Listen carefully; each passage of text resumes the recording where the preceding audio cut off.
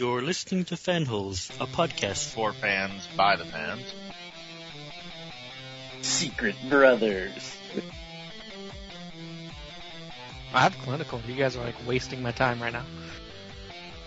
Hey baby, what's going on? This is my microphone voice. Where do you buy those at? I need one. Yeah, I don't know what the fuck is going on. I didn't invent honorable mentions, mister.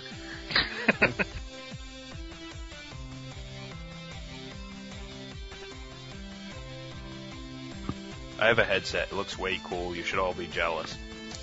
We are. I'm with Mike on that one. I'm a woman! It is our show. It's called Fanholes, not, what you guys want. We do a podcast? What the fuck? Well, as Derek has, how shall we say, departed, I nominate myself as the new host of Fanholes. Wait! The Stunticons form Minosaur, the most powerful robot made of cars, after Road Caesar and possibly Puzzler. We should rule! Me, Grimlock superior, Stunticons inferior. Who are you calling inferior? Yeah, no one would follow an uncharismatic bore like you. Hey, no one calls Grimlock unchrasmatic. Stunticons unite!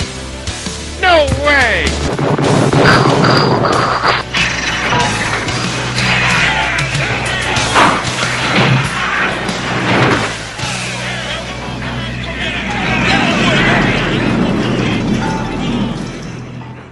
Hi folks, welcome to Fanholes Podcast. This is Mike. With Tony and Derek both absent, I guess I will be hosting, so please be kind. I have low self-confidence, and my feelings are so very, very easily hurt. Of course, I have two guys with me. One's a scholar and one's a gentleman. I'll let you decide which is which. Say hi, guys. Hi, guys. Hello. Awesome. Okay, well... tonight, we've got two topics for you.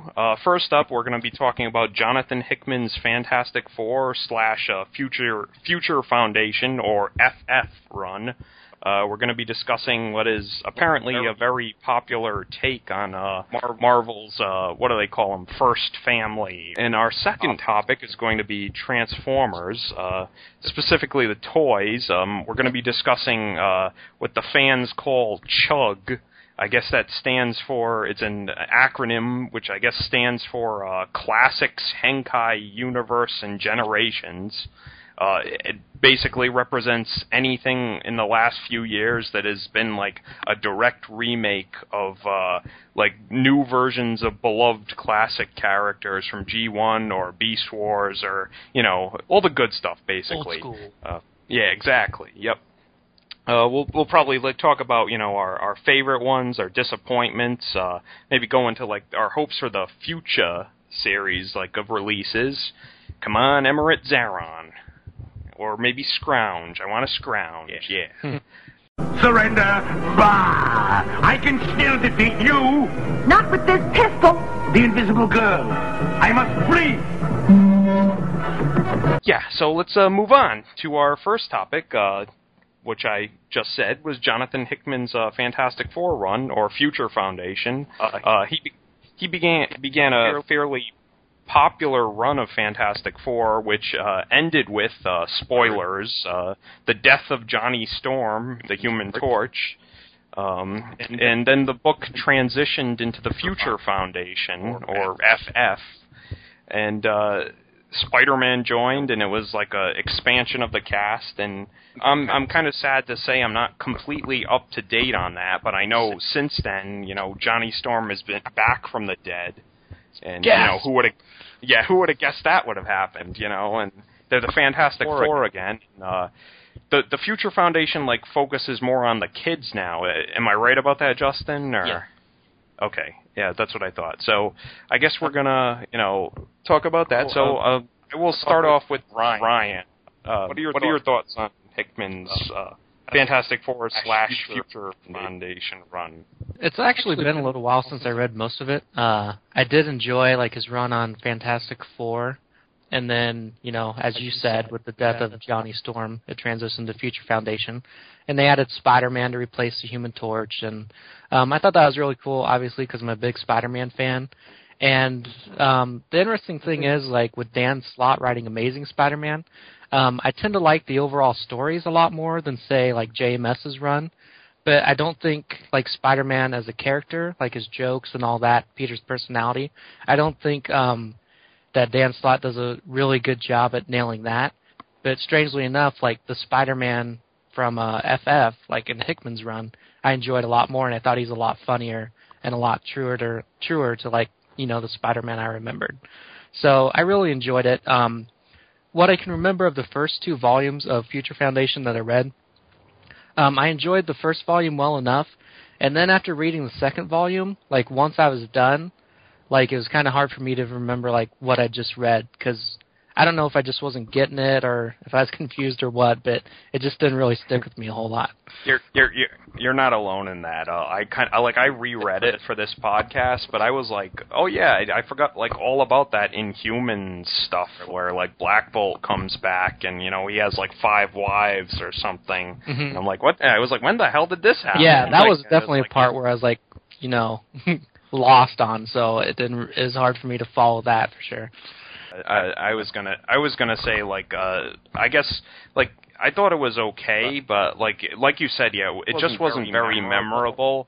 And I can definitely agree with what you said about Spider-Man, because like I read that 2-parter, I guess, in Amazing, where Spider-Man like teams up with the Future Foundation or whatever, and yeah, I really I've said it before on this podcast, and it's like Dan Slott writes Spider-Man as like sort of a schmuck. Yeah, like he's like I don't know, you feel like bad for him almost, like he's always embarrassing himself, or being like a total ass, and I don't know, that's not really the Spider-Man I want to read about. And it seems like with Dan Slott too, like the supporting characters around Spider-Man, like when Dan Slott's writing it, they get the jokes that Spider-Man should be saying. And like you said, Spider-Man's kind of like the butt of everyone's jokes, and the supporting cast are the ones saying all the cool one-liners and the jokes you actually laugh at. And also, like you said, like I like Hickman's Spider-Man actually. Like the one part in the second Future Foundation trade I really like kind of busted out laughing was when like he goes with Reed to see the Inhumans, and like Medusa's like, oh, these are my new sisters, Black Bolt's 5 wives. And Spider-Man's like, 5 wives? Who would want 5 wives? And, and like everyone looks at him and he's like, I'm just going to go play with the dog. And like he just walks away. And like that made me laugh a lot. Yeah. Okay, and anything else, Brian, like you wanted to mention? Or no, not really. I'll go next because Justin probably has like the highest amount of knowledge on this particular topic. I just like to say, like, I like the concept of the Future Foundation, because like I feel like Fantastic Four is about family, and like the Future Foundation is like an expansion, like a logical expansion of the Fantastic Four, like just they become a bigger family basically. And so I really, when I first heard that, like what was going to happen and stuff, I was like, oh, that's really kind of cool. And the other point I wanted to make was I love Dr. Doom being there, like as part of the Future Foundation, because I know, Justin, you've said this before, but like it's kind of like having Magneto on the X-Men. Like it's really cool, like to have Dr. Doom working with them. And I really love how Valeria calls him Uncle Doom. Yeah, that made me laugh too. But yeah, Justin, why don't you go ahead and give your thoughts, because you probably have the most like experience with the series, I guess. Yeah, like I probably didn't even start paying attention to this run until the death of Johnny Storm. Like, I grew up reading Fantastic Four, and then after the whole Heroes Reborn thing, like I kind of fell out of Fantastic Four. I just didn't follow it as much. Like I'd read an issue here or there, but as far as reading it month to month, I was just kind of like, moved on to other stuff. But then when I heard, like, somebody was supposed to die and this guy, Hickman, had took over, I was like, I wonder what's going on. But I still didn't read that. I did read Future Foundation Volume 1, and mostly what got me curious about it was the fact that Spider-Man was basically joining the Fantastic Four, and I thought, well, that's a really good idea. You know, like I don't really care for Spider-Man as an Avenger, but like him working with the Fantastic Four, like that makes a lot of sense to me. I mean, you know, go back to Spider-Man #1. Like one of the first things he tries to do is join up with the Fantastic Four, and they're just like, you know, we don't really need another guy, like, you know, and you know, Spider-Man's feelings get kind of hurt and all that. he doesn't call them like a bunch of pikers or something like some really like outdated thing or something. I don't know. That always stuck with me. I'm like, what the hell are pikers?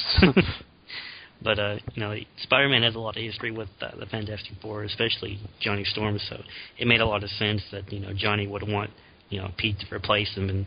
And then I can't remember if it was Future Foundation or an issue of Amazing Spider-Man, but they're basically watching Johnny's video wheel that he's recorded, and he's like, I want Pete to replace me. And then it kind of trails off, and he's like, nah, just joking. But one thing that I really liked, speaking of Spider-Man, is pretty like poignant when Spider-Man was the one that, you know, sat on the rooftop with Franklin and kind of like hashed out, you know, Hank Franklin's feelings about, you know, Johnny dying, and Franklin felt responsible for that, and, you know, Spider-Man kind of relate because he's like, you know, I lost someone too, and I felt responsible for that, so I know where you're coming from. And I don't know, I really enjoyed reading that, and I thought that was pretty touching. Yeah, I really liked that issue too. Like I like it how like Franklin like loves Spider-Man. Like that's always seems to be like a point that comes up from now and then in Fantastic Four, where like Franklin's a big Spider-Man fan, and like Johnny Storm's like, why? Yeah. Another thing that kind of like spawned from this, my interest in the Future Foundation, was it got me back into reading Amazing Spider-Man on a monthly basis, because I was like, oh cool, like you mean he's gonna, you know, Spider-Man's gonna be wearing this new suit in Amazing Spider-Man, and he's gonna have, you know, some kind of crossover adventures. So I started reading Amazing Spider-Man for that, and you know, I went back and read up like a whole bunch of back issues, and you know, that's a whole other topic. But you know, like I really enjoyed some of those Dan Slott issues where it was like, I think the Future Foundation ended up fighting the Sinister Six or something. Like I kind of enjoyed that. I definitely agree with you that, like, I think Spidey on the Fantastic Four is definitely a better fit than him on the Avengers. Mm-hmm. Like, that definitely, like, you know, I always, like, I used to have those old what-ifs where he joined the Fantastic Four, and then they were the Fantastic Five, and I was for a little while, I was kind of like, when's that going to happen? You know, when is he going to be the fifth member of the Fantastic Four? It's also really cool to see, like, Pete be a total science geek with Reed Richards. Like, you know, obviously Reed's like, you know, one of the great geniuses of the Marvel Universe, but it's also really neat to see, like, you know, Pete working with someone like that, and they're just both geeking out, and they're like, you know, going back and forth, like trying to figure out some kind of great problem. I mean, it's kind of a side of Spider-Man that you don't get to see a lot these days, and I always appreciate that. You know, just Pete's just kind of, they play up his joking aspect when sometimes they need to, like, you know, they need to play up that, you know, Pete's not just a joker, like, he's a really smart guy, you know. I mean, he came up with, you know, web shooters and spider fluid, web fluid formula or whatever, but that's just stuff I really like. And I thought that stuff just came out of his wrists. For time. You mean Sam Raimi lied to me? Don't believe everything you see on TV, Mike. I did want to... Blasphemer! Derek's not here, so I'll have to do the Azrael. Blasphemer! Defiler! But I wanted to mention, I really liked the idea of, like, the Council of Reeds, like, the Council of Bad Guy, like Reed Richards. Like, that's pretty awesome. And, you know, like, I like how, you know, they're like, oh, these Reeds, like, you know, they have no more morality, and they force their will on others. And, like, Dr. Doom's like, I rather like these Reed Richards. And then, like, the real Reed Richards is like, oh, well, you know, Doom, you know what they do to any, like, Dr. Doom they find? They make you like a vegetable. So, and then he's like, it just shows like Dr. Doom frowning like off in the corner. Like I thought that was pretty funny. That's a really great concept, and like one of my favorite moments in Future Foundation is when they basically go to Dr. Doom, and you know they get all these former Fantastic Four bad guys, team together, and you're like, well, what's going on here? Like, what are these guys doing at the Baxter Building? Like, what's going on? And then Reed comes in, he's like, I brought you guys here to help me defeat myself. And they're just like, what? Well, okay, we'll defeat you. And he's like, not just me, a whole council of me's. I'm like, that's awesome. That's a great idea. Like, that's what, kind of like you said, it's great to have Magneto and the X-Men. It adds a lot of drama. It's kind of like having Spike work with Buffy and the Scooby Gang. It's really great to see Dr. Doom work with the Future Foundation, especially Val. Like, I really like Val. Like, it's one of those things that's like, oh, she's going to be like Wesley Crusher, just an annoying kid who knows more than the adults. Like, no, like, I really like Val. Like, later on, like, I don't want to spoil anything for you guys, like, if you haven't read some of the more recent issues, but, like, once Johnny comes back and they start doing all this stuff with, like, Dr. Doom and Val and Nathaniel and the future Franklin, like, how, like, in Star Wars movies, like Phantom Menace, where you've got so many different things going on at once, and then it just finally, like, each story just kind of, like, meets up at the end and makes sense. Well, I guess it does in the Phantom Menace, but in Future Foundation, you've got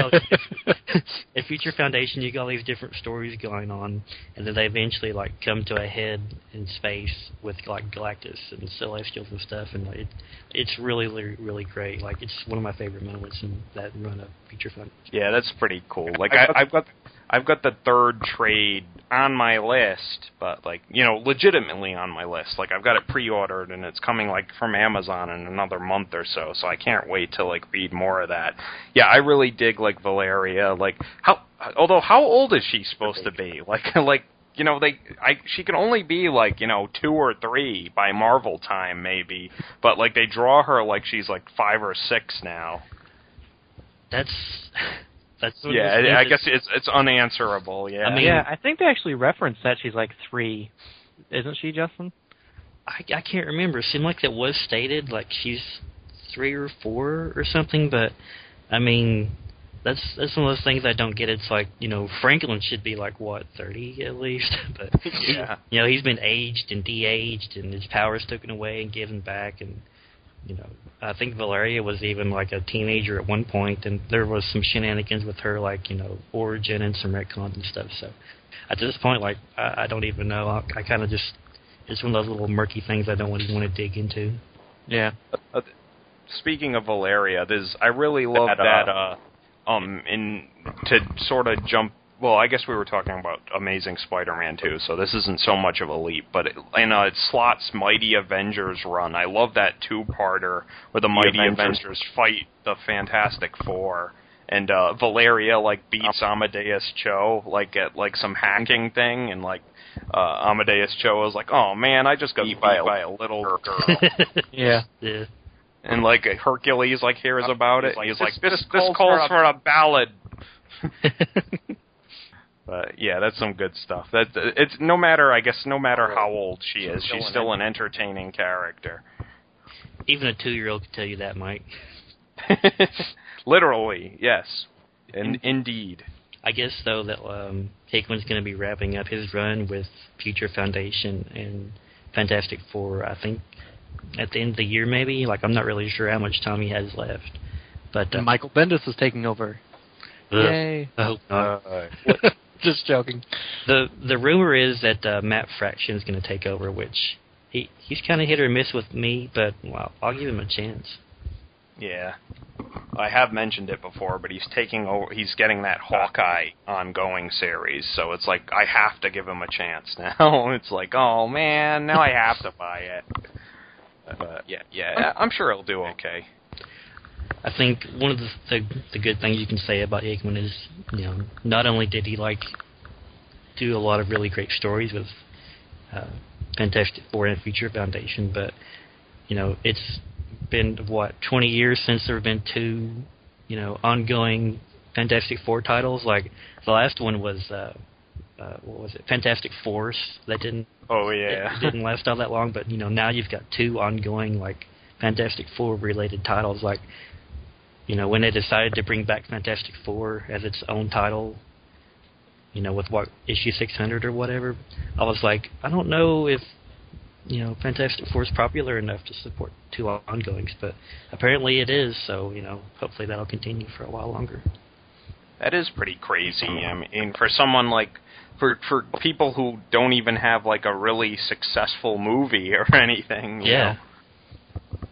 But, or even like a current ongoing cartoon series or something. Or even like, not even like, they've never had a really like, well, I guess, you know, the 60s and the 70s ones were, I guess, somewhat popular, but the 90s one wasn't like super popular or anything, and that last one was kind of terrible, so... I don't know, in my opinion, but... it was okay. Okay, we'll agree to disagree. I'm not saying it was great. Like, I liked some episodes I didn't like. I didn't like the fact that the Thing had, like, the Fantastic Four logo painted on his chest. Like, I'm like, what? Why did he think that was a good idea? Yeah. It's like it sounds like something like Reed would like berate him for, like sort of like, Ben, that's permanent, don't you know? That's your skin. It's like a tattoo or something. My God, man. It's like, I know I'm to blame for transforming you into this hideous creature, but getting a tattoo, young man? I mean, seriously.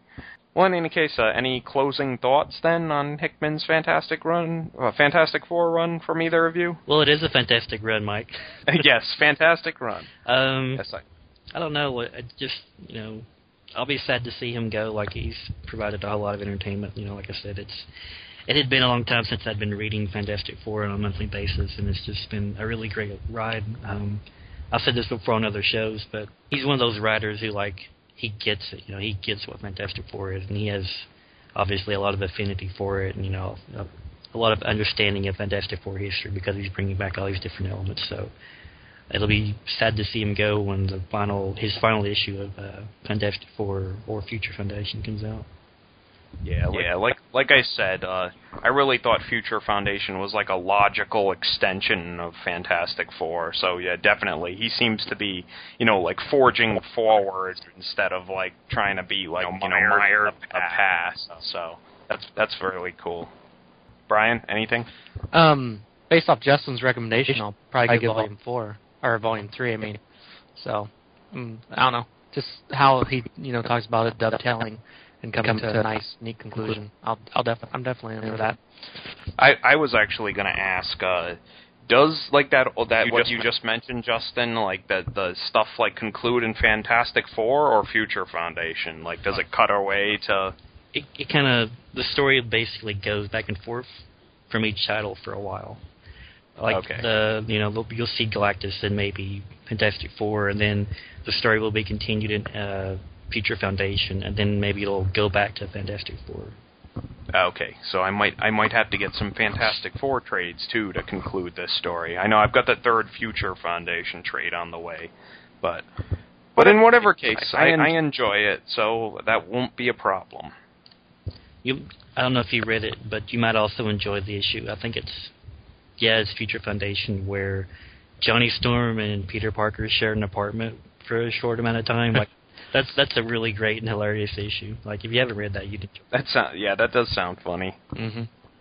I really dug that Dan Slott Spider-Man Human Torch miniseries. That was really good. So they have a great, like, you know, relationship, I guess, Peter and Johnny. So yeah, I'll probably enjoy that a great deal. I've never seen anything this beautiful in the entire galaxy. All right, give me the bomb. Okay, well, we'll move on to our next topic. In 2006, Hasbro finally answered fans' prayers with a toy line that was a direct update to Generation 1 Transformers.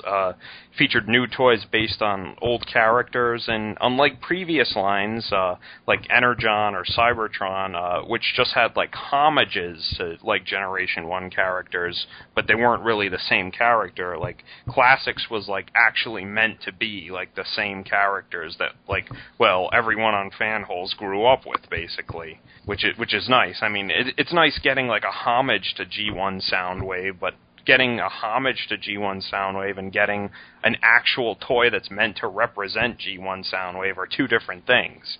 So, you know, well, at least they are to Transformers fans, because we're anal like that. But we're like, you know, I'll be holding my Cybertron Soundwave, and I'll be like, this isn't G1 Soundwave, you know? But in any case, the Classics line continued on kind of sporadically under like other names, basically. Like Japan got Henkai, then we got like, I think it went like Universe, then it came back as Generations, and then there was like that subline, a Reveal the Shield or whatever.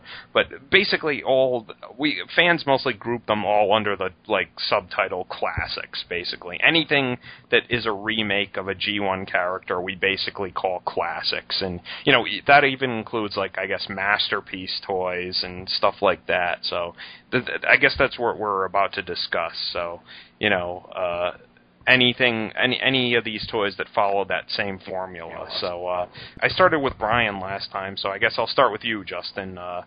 You can, if you want to tell us like what your first thoughts on like Classics were, and then maybe what your favorite one was, and you know, if you have any like hopes for something they haven't made yet, or what have you, you know. I was pretty excited when I heard about these when the Classics line came out, you know, mostly because they were making a new Grimlock. And I think before this Classics Grimlock, the last one we had was the Energon set with Swoop, I think. Oh, yeah, Which yeah. That was... I didn't like that version of Grimlock. I'm really picky, so I didn't get it. I was pretty excited. And, like, overall, like, you know, being a big fan of Grimlock, I think that's a really good figure of him. The only thing I don't like is that his dino head becomes his feet. I don't know why, but for some reason that bothers me. So I keep him in dino mode all the time, kind of like Season 3. But I sold off a lot of my Transformers a few months ago. Most of the ones I kept were from this first wave of Classics. I kept Grimlock, of course. I also kept Rodimus because, like Derek, I'm a big Rodimus fan. I kept Prime, Jetfire, Megatron, and Starscream. Also, I think that's a really good Starscream too. Like, it's one of my favorites. You know, kind of like you said, it's, you know, when you get a Starscream homage, like in Energon, like I bought that one, the G1 variation of that one. I'm like, man, this is probably as good as I'm gonna get to like G1 Starscream, and I had that one. And then when I saw, you know, Classic Starscream, I'm like, wow, this is great. Like, this is the toy I've wanted since a kid, because I didn't have the G1 Starscream as a kid. So, like, I kept that one. I like Starscream a lot.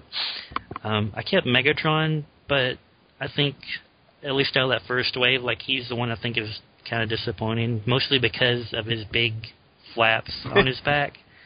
Like, I keep, every time I take that figure off the shelf and look at it, like, I think it's a good figure, except for that. And I keep wanting to remove those, but I'm afraid that I'll break something because I'm kind of clumsy sometimes. But, yeah, I think if they could, like, remove those, it would be an even better figure. As far as, like, Generations and stuff beyond that, like, I don't have any of those. Like, I look at them all the time when I'm in Walmart, you know, like, some of the ones I wanted to get, like Jazz, like, I never could find. And then I was like, set on getting Wheeljack. And then I remember seeing, like, you guys posting pictures on Bot Talk, and his legs, he looked so short and stubby. Yeah. So I'm just like, oh, like, I like Wheeljack, and he looked really great, but he just looked like a midget. Like, he looked more like he would be hanging out with Huffer and Pipes to me or something. So I'm just like, oh, man. That's like a case of lying, like, photo art, or, like, concept art, or whatever, like, the stock photo for that, like, that Hasbro shows, like, actually has, like, those little leg extenders that tracks a version of that mold has, but Wheeljack doesn't have that. Like, they removed him, so yeah, he's stuck with Danny DeVito proportions. Yeah, I think that photo of him on the back of the card has that, you know, has extenders, and I'm like, well, maybe whoever posted this on Bot Talk, like, mistransformed him or something. And I remember asking when you guys were like, no, he's really short. I'm just like, oh, man. But, like, as far as, like, characters I would want to see, I guess this is kind of related. They're making a War Within Shockwave. and I've got the Energon Shockwave, which I think is a really great homage. So I'll probably pick up the War Within Shockwave. Like other than that, like characters they haven't done yet, maybe some kind of like version of Six Shot. Like I'm not saying he has to be like a six changer or something, but give him at least one mode, whether it's gun mode or hovercraft or something. But like I would really like a really nice Six Shot. As long as he has six of something. Yeah. 6 fingers, 6 modes, something. Question to you, Justin. Do like the third-party stuff, like that kind of match up with classics pretty well? Do those interest you at all? Like, because there's a third-party Six-Shot coming out. Yeah, I saw that. The only thing that like keeps me away from those is that it's not the fact that they're like third-party. Like that doesn't bother me at all. It's just like some of them seem really pricey. Yeah. Yeah. That's the only reason. Like if that Six-Shot was like, I don't know, $35, like I'd be like, okay, I could, somehow justify that to myself and get it. But if it's going to be over that, I'm going to be like, I don't know. Yeah. I think a lot of friends are like that, actually. Yeah, and I'm kind of lying to myself. I'm like, if that thing's like maybe under 100, I'll get it, but I don't think it's going to be. Yeah. How big is it supposed to be? I think they said it's maybe a little shorter than the original toy, but I don't remember for sure. Yeah, I can see that being pricey. But anything else, Justin, or? Nope. I think that's about it. Okay, how about Brian then? We'll go. I'm trying to weigh my options, and I'm like, who should I go to next? Well, I could go to me, I suppose. No, Brian, you go next. Okay, Mike, I'll go. I'll start off by saying there's been 2 times in my adult toy collecting life where I've been pretty much almost like literally jump up and down excited about like toy line announcements. The first one was when I read in a Toy Fair magazine that Toys R Us was reissuing actual G1 figures. Obviously being a G1 fan, that excited me like a whole lot. The second time was when, they started announcing classics and we started seeing pictures of some of these guys, like Hot Rod stands out especially to me. So, around the time that I expected them to be in stores, I remember, basically visiting every store I could think of that might have them. And, I just wasn't having any luck. And then finally I went into this Walmart in a town about maybe a half hour north of where I live, and they had the whole line. I don't know. my mind blanked. I just sat down and I'm like, they're here. So I ended up grabbing 2 of most of them, doubles of almost all the classics, because it was almost as if they just set out the entire wave all at once, and I was the first dude to get there. So I was pulling doubles of everything I could, and I remember standing in line to check out, and there was this Mexican older lady in front of me, with a grocery cart full of probably food for a family for a whole week, and they rang her up and there's $100 or something. But she kept looking back at me and looking at my cart. My cart was only had Transformers in it, and they rang me up and it was $120. So I'd outspent this lady that was buying sustenance for her family, and I outspent her by just buying toys. So I don't know, it was kind of a cool moment. But yeah, I mean, classics are great. They're basically posable reimaginings of the characters that we loved as kids.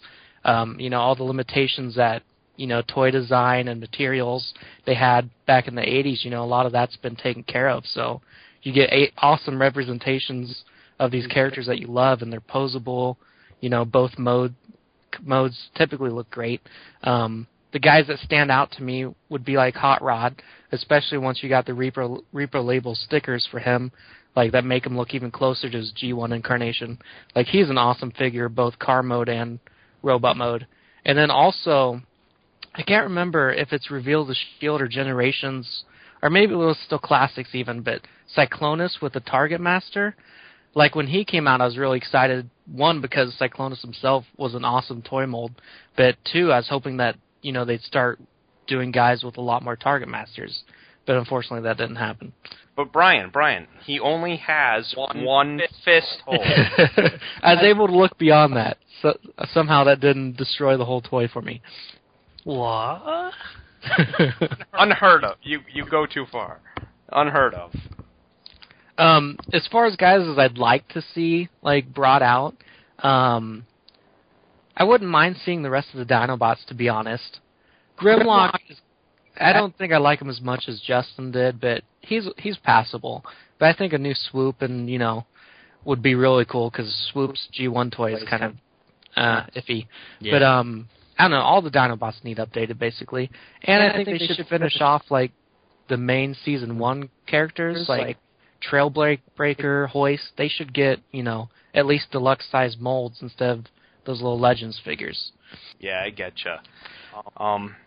Before I say anything about my history or my favorites, I'm going to have to be Secret Brothers with Brian and displease Justin in saying that Classics Grimlock was a big disappointment to me. just because he's too small and he has terrible weapons. Like I don't know.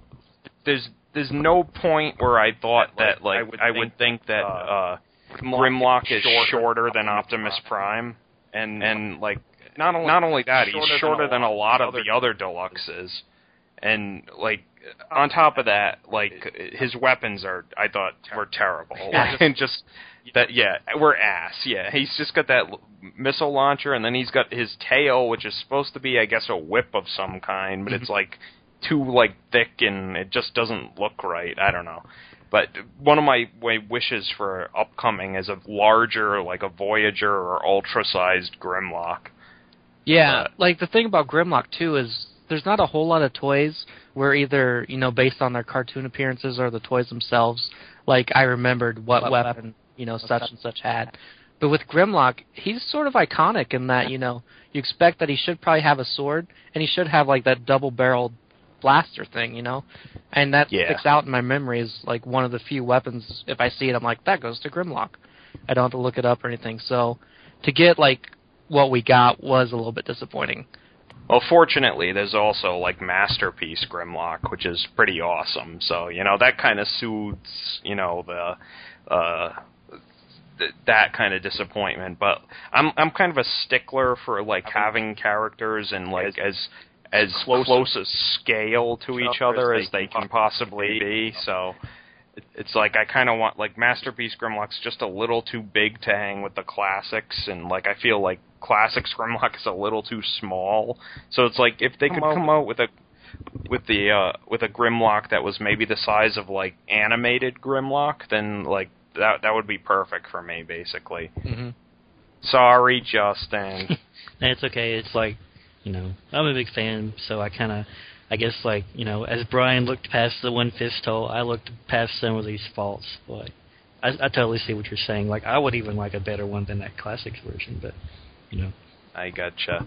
I guess I had a similar reaction to Brian when I first, like, saw, like, what was coming out, and I was kind of like, no, they're not going out. They couldn't possibly. Like, that's crazy. Like, they wouldn't do something the fans would, like, completely, like, unanimously get behind, would they? Could they? Could it be? And then, like, those first pictures of, like, Starscream and Optimus and Hot Rod and, Megatron came out, and we were like, oh my god, this is happening, oh, this is crazy. And, I think I was looking for them for a long time, and then, like, I was, like, getting frustrated, and then, like, one time there was a single Optimus left on the shelf, and I was like, yes! And I grabbed it, and I, like, ran up to the counter, and I was like, I finally got one, And then, like, a couple weeks after that, they all started showing up everywhere, so eventually, like, I ended up with that whole first wave, and I was, like, so happy, and, I was in, and subsequent waves, I hunted down, and I was really, into them, and, it was basically, like one of those moments, Brian, like you said, where as a fan you were like, just like, yes, this is like as good as it can possibly get, Yeah. But, like, I've collected toys for a long time, and I've collected, a few different lines, but I don't even want to say that there's been very few times this has happened. I think it's only happened once that I've actually bought a toy as an adult and felt like the way I did when I was finding toys I wanted as a kid, and that was with Classics. Like, it totally was, a nostalgia trip for me, and is like finding Optimus Prime and all those other guys sitting on the shelf was as exciting for me as it was when I was a kid. So Definitely. I'd have to say, like, if I was going to say a favorite one, I really like the Sideswipe and Sunstreaker mold. Like, I thought it was really cool how they, like, well, it's the same mold. Like, they found a way to make it transform, like, 2 different ways. So, what do you call it? Could be Sideswipe and Sunstreaker. And I think they look awesome, like, posed together and stuff. So, I'm kind of fond of that mold. And, like, you guys know I'm a big Prowl fan. And I like the Classics Prowl. And that mold's okay. But I don't know. There's a couple flaws to it that I'm kind of, like, iffy about. Like, the way his, like, head, like, kind of sits above his neck, like, weirdly. I don't know. Yeah. It's like his neck is a bit too tall for his body or something. I don't know. You'd have to see the toy, but you know what I'm talking about, though, right? Mm-hmm. But, I guess, like, obviously I'd have to like Thunderwing, and, like, even though the toy's not the absolute best, it's kind of like the sheer value of, like, I never thought I'd ever get, like, a new Thunderwing toy. Like, this is, like, when I first heard that and saw that, I was like, oh my god, holy crap, like, what has Hasbro, like, been reading, like, my message board threads or something? Like, even characters like Straxus or, Darkmount, whatever they had to call him, but I was like, holy crap, like, it's fine, it's great to not, like, I was gonna say have a new one of him, but have a one of him, Yeah. like that they actually made these characters that, like, you'd feel like a very small minority of people would even know who they are. Right. It's definitely fan service to get, like, that. I don't know. To Transformer fans, they're not obscure, but I mean, to people in general, yeah, no one's ever heard of Thunderwing. So to get, like, that obscure of a character in, like, a mainstream toy line, it's not in, like, the Transformers Club toy line. It's not a BotCon exclusive. It was at Walmart. That's a pretty big deal. So yeah. Kudos to Hasbro for actually catering to the fans a little bit. I definitely felt that way. Yep. I'd have to say, like, aside from Grimlock, a couple disappointments. The 2 times they attempted to do, like, a Beast Wars, like, remake, like Cheetor and Dinobot, I didn't think either of those turned out that well. Like, I thought those were pretty, like, sad toys, pretty much. Like, it seemed like Dinobot especially, it seemed like he had all the elements to be an awesome, like, update of, like, Beast Wars Dinobot, but, like, they fumbled it somehow. Like, I don't know, they just couldn't make it work just right. My other disappointment is Springer. They've tried there's a new one, it might only be released in Japan. I guess it's like a remold of one of the movie helicopters as Springer with, like, a new head.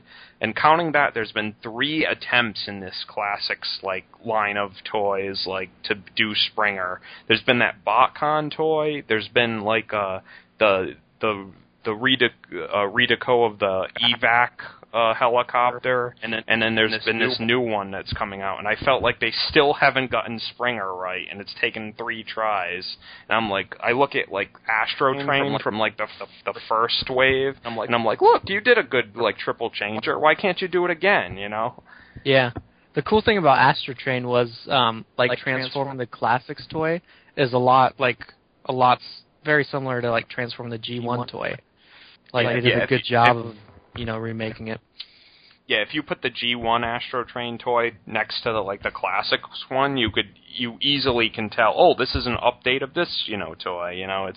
It's really, like, what do you call it? It's true to the spirit, I guess, of the toy. Yeah. I think, like Springer, you almost have to make a new mold to make Springer. You can't just take a helicopter and repaint them. And as part of my, like, want list, I should mention that also, like, something like Blitzwing would be awesome too. Definitely, yeah. I was gonna say, like, what's the third party thing? A Warbot Defender? That's like as good as a Springer toy I think you can get at the moment, pretty much. Yeah, that's what I actually ended up doing, was buying him and then throwing him in my Classics case. Like, actually, I have a case that's all, like, movie toys, but it's all the Classics versions of those toys, and that third party Springer's in there with the others, so. He definitely belongs there, yeah. Like, also, I have the City Commander armor for Ultra Magnus. That's also a very nice, unofficial third-party thing that Fanholes does not endorse. Yes. No, but, yeah, it's also a very cool toy, though. Yep. You didn't hear it from us, but you should get it, totally. Are either of you guys kind of like tired of the Ultra Magnus just being a white repaint of Optimus Prime? Yeah. Okay. Yeah, actually, the only reason I ended up getting that Ultra Magnus was because of the Skywarp pack-in. So the white Ultra Magnus definitely wasn't my trigger. And if it wasn't for the, armor set that eventually came out, I would have probably sold it and just not even kept it. That's exactly the same situation with me. It's like, oh, it's Skywarp, and that set, it was cool because when that set was at Target, at least for me, when I bought it, it was only $20. Yeah, it was $20 when I got it too. Yeah, so you got like a Voyager and a Deluxe for only $20, which was a pretty good deal back then. Mm-hmm. I would just like, G1 accurate Ultra Magnus that isn't, a third party or an add-on. Like, I never had it when I was a kid, but what I did have, I had an Ultra Magnus voice changer. Did you guys ever have that? Yes, I had it, and it had like the straw in the back. Yeah. Yes, I totally had that. So that's what I pretended was my Ultra Magnus when I was a little kid. That's awesome. I've seen that before. Yeah, it's like was it like super deformed or? He was kind of short, stubby. Yeah, I was like gonna say. I remember him being kind of tall, red box. Yeah. With blue arms you could move. I don't think his head moved. And then he had like a straw thing that came out of his back, and you talked into it, and it sounded funny.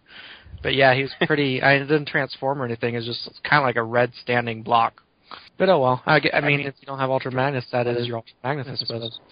I kind of blame Pat Lee and Dreamwave for the white Ultra Magnus craze because they did that comic. Yeah. And then as soon as everyone saw that, it's like Hasbro and Takara went like totally nuts over that. It's like, it's like we've been releasing all these Optimus Prime toys, and all this time we could have done a white repaint of them. Oh my God! We got to do this from now on. It's kind of like when they first started doing, like Scourge or Nemesis Prime. He's just like a black Prime repaint. Like, the first time you see that, you're like, wow, that's pretty cool. But then, after they've done it, like, a dozen times, you're like, okay, I've seen this trick before. What else you got in your bag of tricks? Like, give me something new. Yeah, please stop. Yeah. Oh, well. But anyway, I guess that's about it. I suppose we obviously all hope that this line, or the legacy of this line continues. Supposedly, we're supposed to be getting what's the number? I think they gave us like 40, new ones of these figures like next year at some point. Yeah, we can hope. Yeah, I don't know how true that is, but we've seen they're gonna release like fall of Cybertron figures like under the line, I guess, but those are okay, but they're not really what we want. So I mean, the Shockwave and the Jazz look awesome, but it's kind of like I see the Shockwave and I'm like, oh, that's awesome, I'm gonna buy it, and then I'm kind of like, oh, but this probably means you're not going to be making like a real like G1 Shockwave update, are you? Are you, Hasbro? And Hasbro's like kind of like looking at their feet like, no. As far as like fall Cybertron Jazz, I don't really look at that as like an awesome Jazz figure because Classics is Generations, I think, is released on there. But quote unquote Classics Jazz is an amazing toy. But the reason I'm excited for the fall of Cybertron Jazz is I see that as a cool looking car that they could turn into, Dead End or someone. Just repaint it and make it an awesome car that hasn't been released yet. Yeah, that's cool. Yeah, definitely. Shockwave's remold is going to be Fireflight, and I was kind of like, well, that's like an odd choice for like, like a flying like space cannon thing, but whatever. Yeah. Definitely weird. Those 40 new toys were promised. The thing is, like, 10 of them will be Bumblebee like repaints. They'll all be Bumblebee. Or like reuse that Skullgrin mode. Yep. Somewhere in your city there are unloved Skullgrins. Let me assure you of this. Yeah. Please don't let them be dumped in the dump with all those ET games. Come on, kids! It's Skullgrin. Don't you remember Skullgrin that today? Don't you remember that Marvel comic where he was like a movie star or something? Come on, that was awesome. No? Anyone? No? Okay.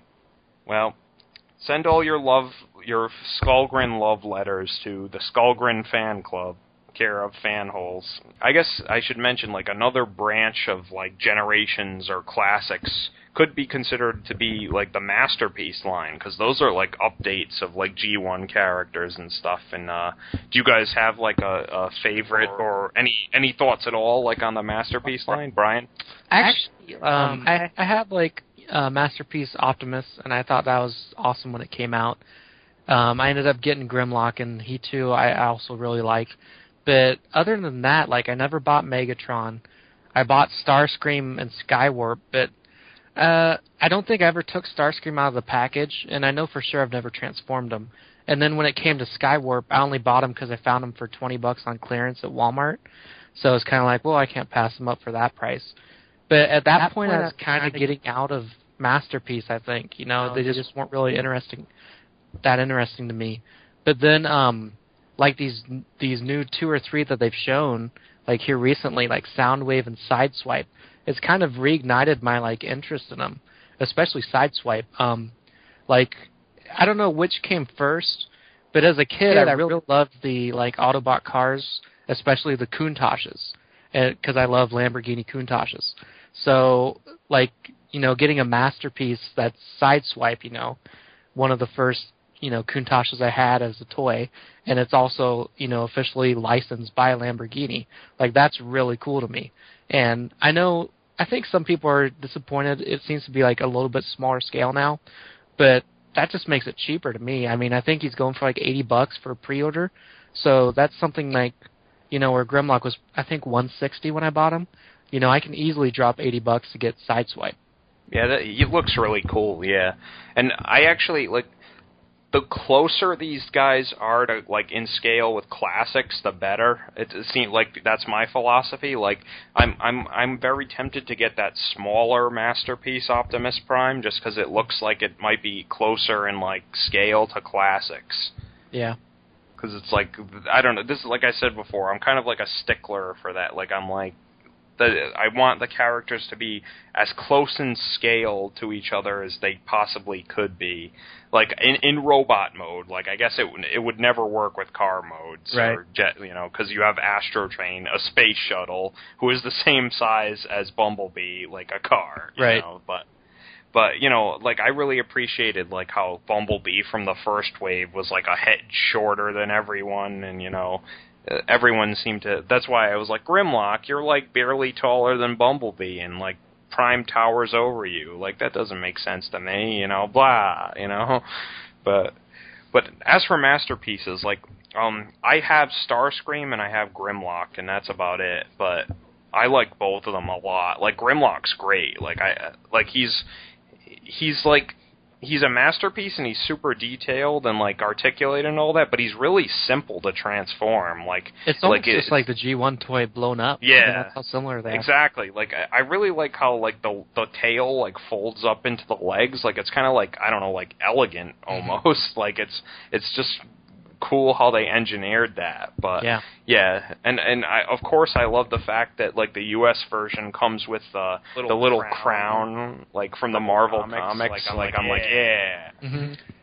Did the US version come with the, like, butler? Or No, okay. It did not. I was, like, so mad about that when I saw that in Japan. I was like, you come with the stupid butler apron, but not the crown? Like, what the hell, man? And then when they showed that the U.S. version was going to come with a crown, I was like, yeah, that's right, you know. We like King Grimlock over here in America. We don't like stupid, you know, apron-wearing drink serving Grimlock. You know? Me Grimlock, no bozo, me King. So yeah, that was a big deal with me. I really like Starscream too. Like, I thought they did a good job of, like, I like how his face changes.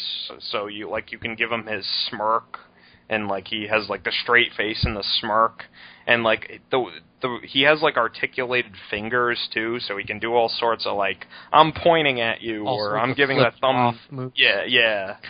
Actually, I don't think he can flip you off, because, like, his last 3 fingers are all joined. Oh, okay. But, like, yeah, his index and his thumb are articulated, so he can kind of still do, like, he can do, like, you know, put his finger to his mouth and kind of be, like, mischievous, like, you know, like, I'm about to troll Megatron, you know, but I don't know. I think that was awesome, but, and, I really, the ones that are coming out, like Soundwave looks really cool, but I'm kind of like when I see Sideswipe, I'm like, well, that looks awesome, but I already have a classic Sideswipe, so I'm kind of like, that doesn't that doesn't do anything for me. Like, I'm glad it's coming out, and I'm glad like you can enjoy it. Like, that really touches like some kind of nostalgic point for you, but I'm just kind of like, well, I already have a good version of this character, so I'm kind of like, eh.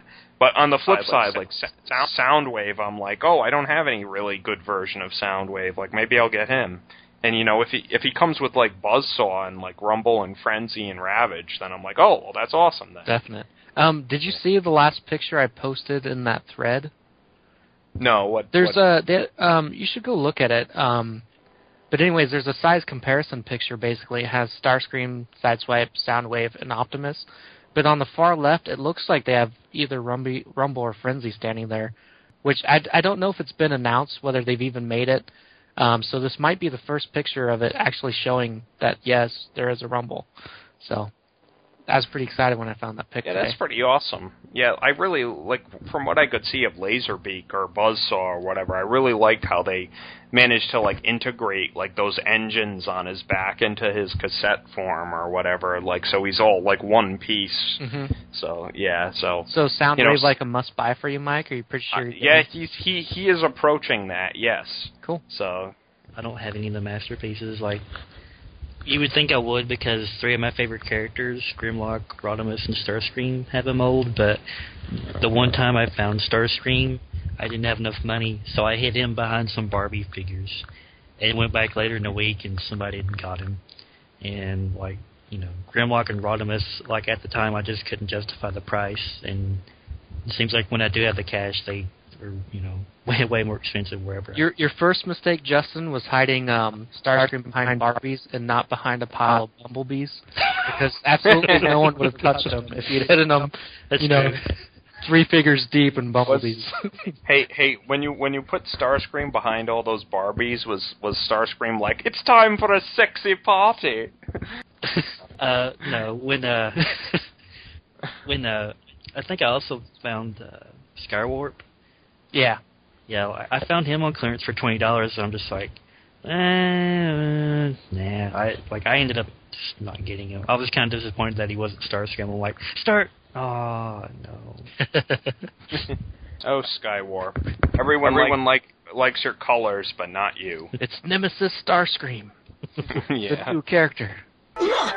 2 more Transformers to add to our collection! Okay, so I guess we'll move on to the linchpin of the Fanholes podcast, which is our awesome thing for the week. I guess I'll go first, since I haven't gone first yet. I just like to say I've been playing the Halo Anniversary Edition for the last week, which is just a basically graphics upgrade of the first Halo game, and I enjoy it, and it's kind of a nostalgic trip for me, because I'm like, wow, Halo 1 is 10 years old, and I'm like, I remember first playing Halo 1, and I was like, wow, this is awesome, this is it was the launch Xbox game, and my friend called me. He was like, "You gotta come and play this Halo game. It's awesome." And I was like, "Well, how awesome could it be?" I was kind of all bitter and all that. And I'm like, "It's not Dreamcast awesome." And then I went over there and I was like, "Oh, it is awesome. Whoa, this is great. You weren't lying." But yeah, I'm having fun. It's a nice nostalgic trip. And it makes me kind of feel old, because it feels like I'm it's 10 years old now, so I'm like, oh, Halo's not new anymore. Yeah, so that's my thing. That's cool. I have a lot of nostalgic memories for the first 2 games. I remember being out of high school and going to my buddy's house and playing the first game, and then after the second game came out, me and that same buddy, we ended up working on the construction job together. So whenever it was too rainy or wet to work, we would just go get breakfast and then go to his house and play Halo 2 all day. Yeah, me and a couple friends in college, between classes, we used to go get hot dogs and go to his house for lunch and play Halo for a couple hours, and go back to class. So yeah, that was a nice nostalgic trip to play this game again. But Justin, I guess then, what's your cool thing for this week? Well, I have a book this week. It is called The First World War by John Keegan, and it is what it sounds like it is. It's a book about the First World War. I'm a big history buff, but the First World War is not something I know a whole lot about. I could tell you a whole lot about World War II, but I kind of I guess I neglected World War I, so I'm trying to correct that. And this book is pretty dense with its facts. Like some chapters, I'm just like, well, this is very informative, but it's kind of dry. So some chapters I'm just kind of trying to plow through, but then other chapters where they're giving like an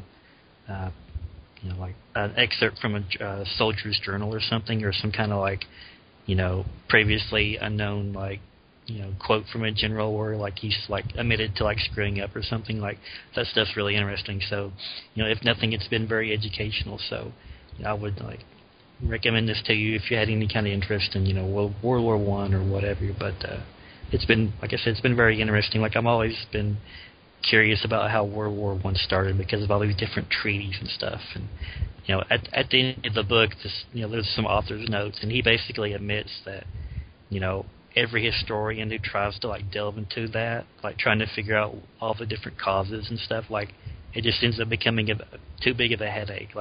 He pretty much says it's you could write 3 volumes of books on all the different causes and failures and things that led to World War I. So I think that's really interesting. Justin, can I ask a question? Yes. Is there aliens in it? There are no aliens. Pass. But at least, when Franz Ferdinand was assassinated, it gave us the birth of the band Franz Ferdinand. And their cover, of course. And their cover of that Michael Jackson song or whatever. Okay, Brian, what about you? Mine will be pretty short and sweet. This week I got a new tennis racket. I don't know if anyone knows this, but I do enjoy playing tennis a lot.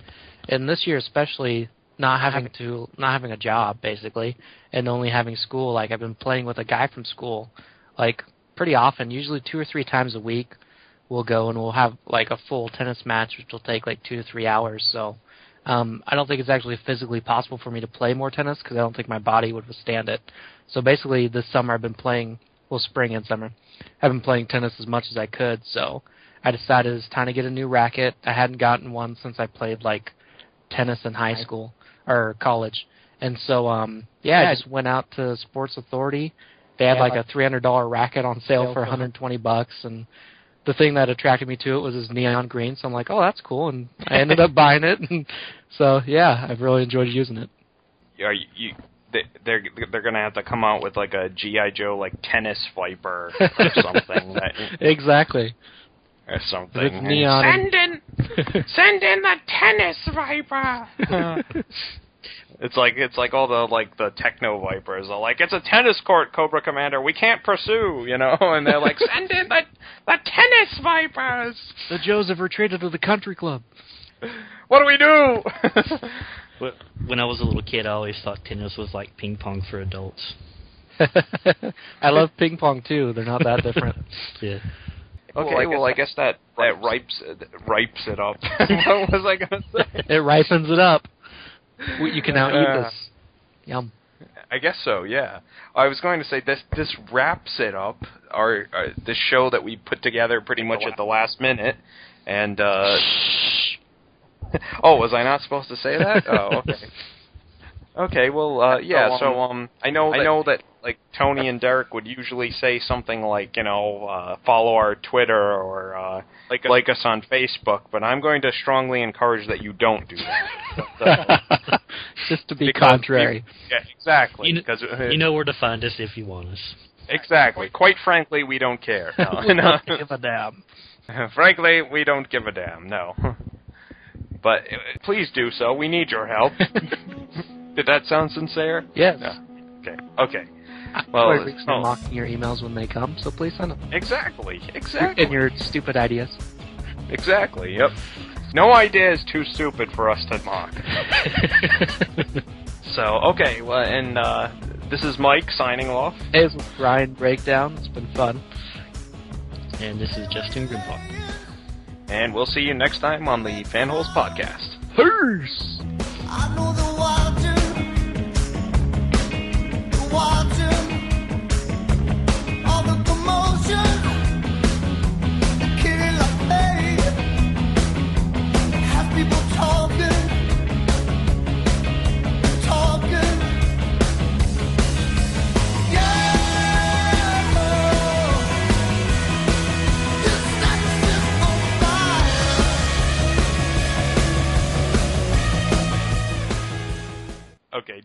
can edit that, and it'll sound seamless. Seamless, I tell you. Those ignorant fools listening will never know. You should use that at some point. Yeah, at the end. Those bleating sheep that we cater to will never know of our genius.